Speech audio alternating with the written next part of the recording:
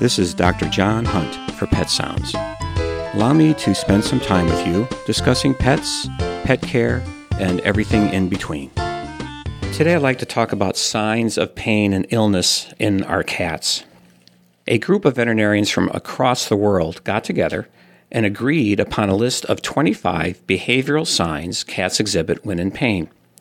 The purpose of gathering this list and publishing it is so vets and cat owners can recognize behavioral signs of pain as early as possible, thus reducing the time of suffering and attend to the causes in a timely manner.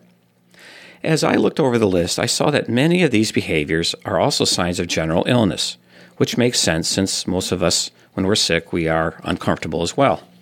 It's important for cat owners to be cognizant of their cat's routine activities.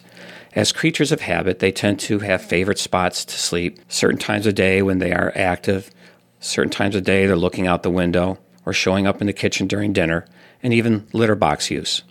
When these patterns change, start looking for other things that may alert you to trouble. One of the most common changes I've noticed is where the cat sleeps and naps. When a cat is sleeping in an odd, new spot, I take notice. But other behaviors need to be watched for. And these are some that are on the list that was published. And some of these behaviors will include general mood change, withdrawn and hiding, a reluctance to move, decreased appetite, hunched up posture, straining to urinate or defecate, growling while grooming, or tail flicking. This list came from the Signs of Pain by the Consortium, but I feel these are also signs of illness that should be treated as such. Cats that are simply in pain, like due to trauma or arthritis or other overexertion, include lameness, abnormal gait, less play, licking a region, eyes closed, or no grooming.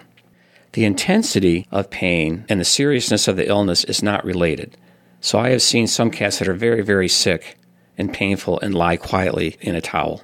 Cats are a wonderful addition to our household and offer years of undying love, affection, and fun. Of course, they do it on their own terms.